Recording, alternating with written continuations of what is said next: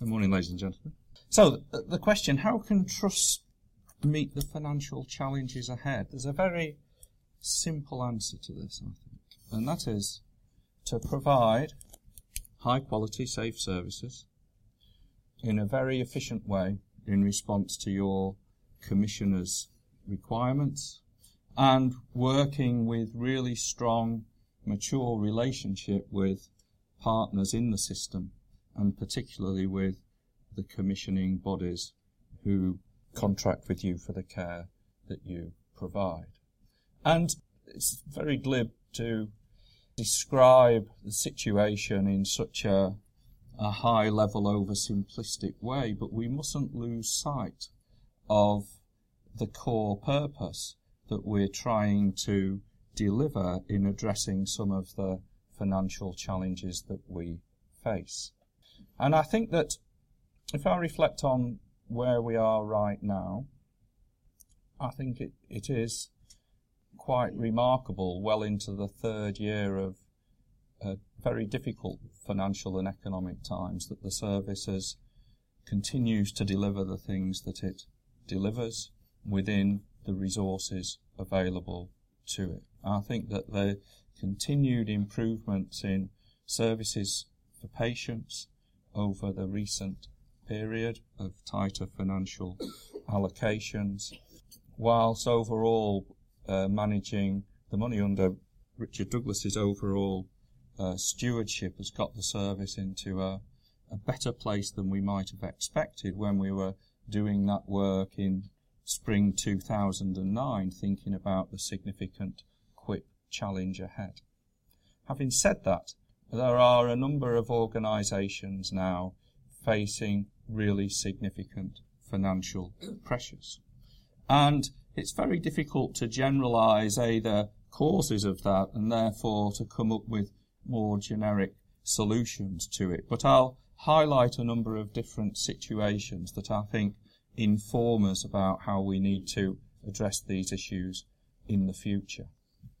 At the moment, as we reported through the NHS TDA, we account for and oversee 99 NHS trusts. Over 60 of them are acute trusts, and half of those acute trusts are reporting quite significant financial problems at the halfway point of the current year.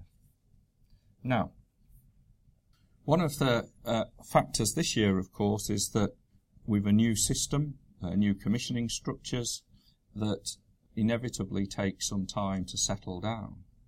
Inevitably, new relationships need to be formed and understandings developed, and that's taking some time. It's perhaps taking more time than would be ideal in some instances, but a consequence of that this year is that the financial flows through the system have become less predictable. And a key factor, all the rules, payment by result, of contracting penalties, of sequin and incentives, and all of those things, important part of the package of financial flows, but we need a predictability.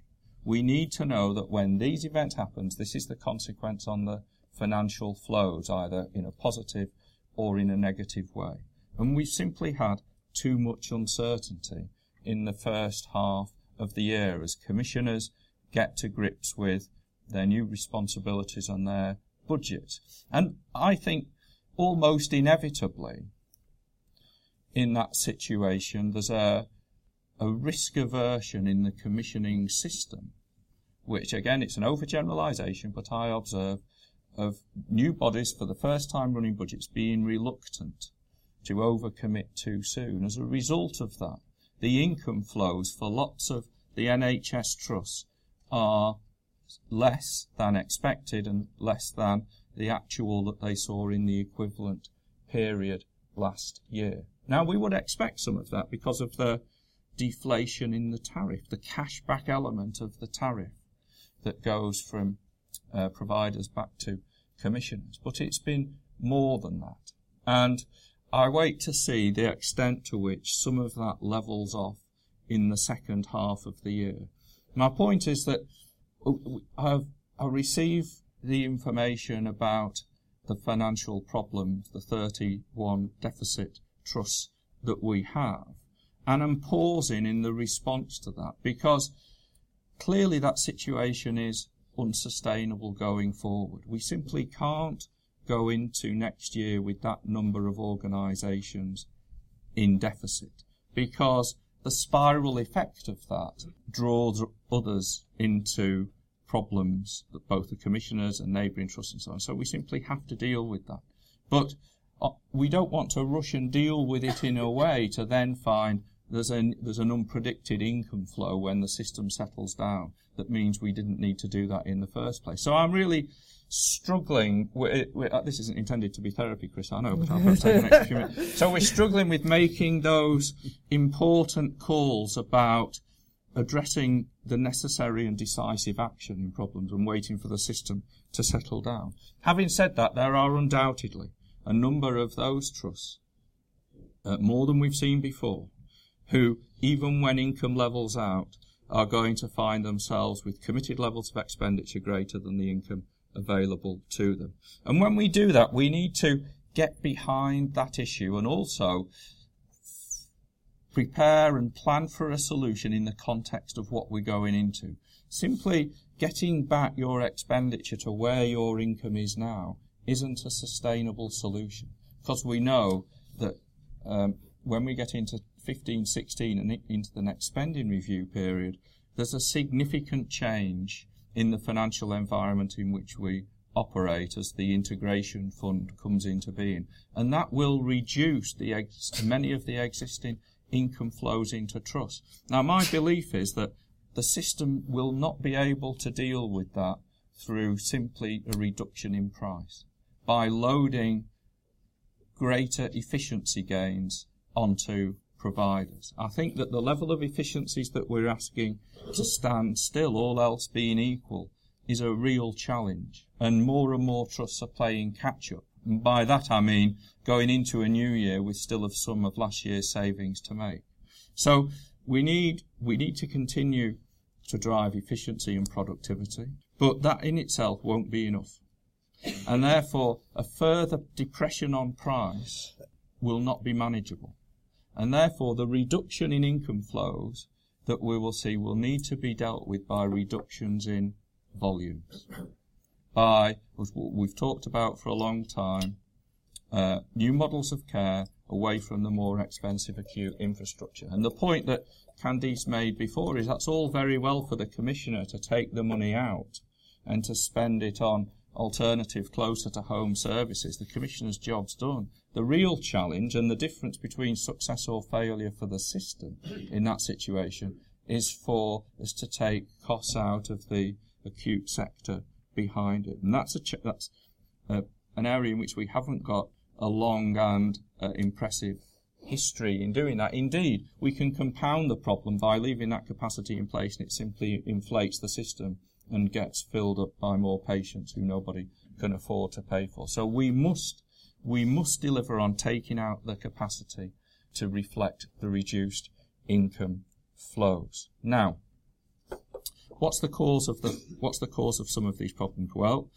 on the one hand, some organisations are too inefficient. The solution to that, whether it can be through new management arrangement, which may even extend into franchise Hinchinbrook type arrangements, if we think that we can look at an entity and see that it can be run better. Yes, it needs to connect with partners, but it needs to be run better. Then the solution is to try and find the better people to run it.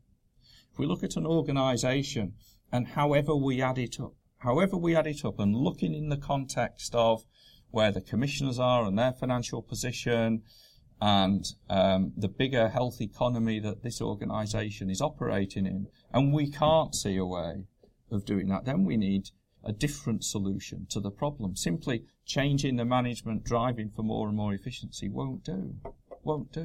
And in some ways it's where we got to with the South London case. It was recognised in triggering administration at South London. We recognised that the organisation, as configured with its sites and services and the statutory boundary, just simply would not be able to recover. There was the judgment we made. And therefore, it needed a more radical change in the way that services were organised, in a way that could be clinically sustainable, and then to fit an organisational financial solution behind it. And I think that that's the problem. We shouldn't shy away from the more significant need for service change. I happen to think that the administration regime cuts through that in a very decisive way. It's not the right solution for everywhere. It's not the right solution for many places, I guess. But it is a way that you can cut through that and begin to identify the right services delivered in a sustainable way, by new organisations in this case, in a more sustainable form going forward. However much we changed the leadership of South London Trust, we would never have got back to where we needed to get to, was the judgment that was made. So, yes, part of the solutions in some places is sharpening the pencils, better leadership, productivity. Candice's point about clinical engagement and leadership is absolutely critical. Absolutely critical. Two common features I see in financially struggling organisations that we wouldn't expect to struggle. One, lack of strategic direction going forward that people buy into. And two, a disengagement of the clinical leaders in the organisation, a lack of awareness, ownership, buy into the problems that we are trying to solve. And I think as I look forward that not only does the change in financial position for the next spending review make things harder, I do think we are, for all the right reasons, raising the bar on quality. The KEO inspections have shown that. Sir Mike's inspection regime, which he's now started, will build further. This is the right thing to do for patients. It's absolutely the right thing to do. But if we look at the action plans of the KEO Trust, certainly I can speak for the 5 NHS trusts in special measures, implementing the recommendations for each of them means more nurses and more doctors. And as we look more broadly and more deeply at quality than we've looked at before, we need to recognise that in some places we're going to need to invest more in services to get them to the standards that we're identifying and now judging as good and then onto outstanding. It won't be the case everywhere, and simply putting more money in isn't the sole solution. But let's not naively think that simply changing leaders or changing negotiations with commissioners is going to solve these problems. It isn't. In some cases, there will need to be that investment. And simply investing more in some places means that we'll inevitably have to invest less in others. So I am optimistic about the challenge, genuinely optimistic about the challenge going forward and facing these things. But the scale of change that we will need to deliver to achieve that means that halfway through the next spending review period, I think that the acute sector will look significantly different than it looks today.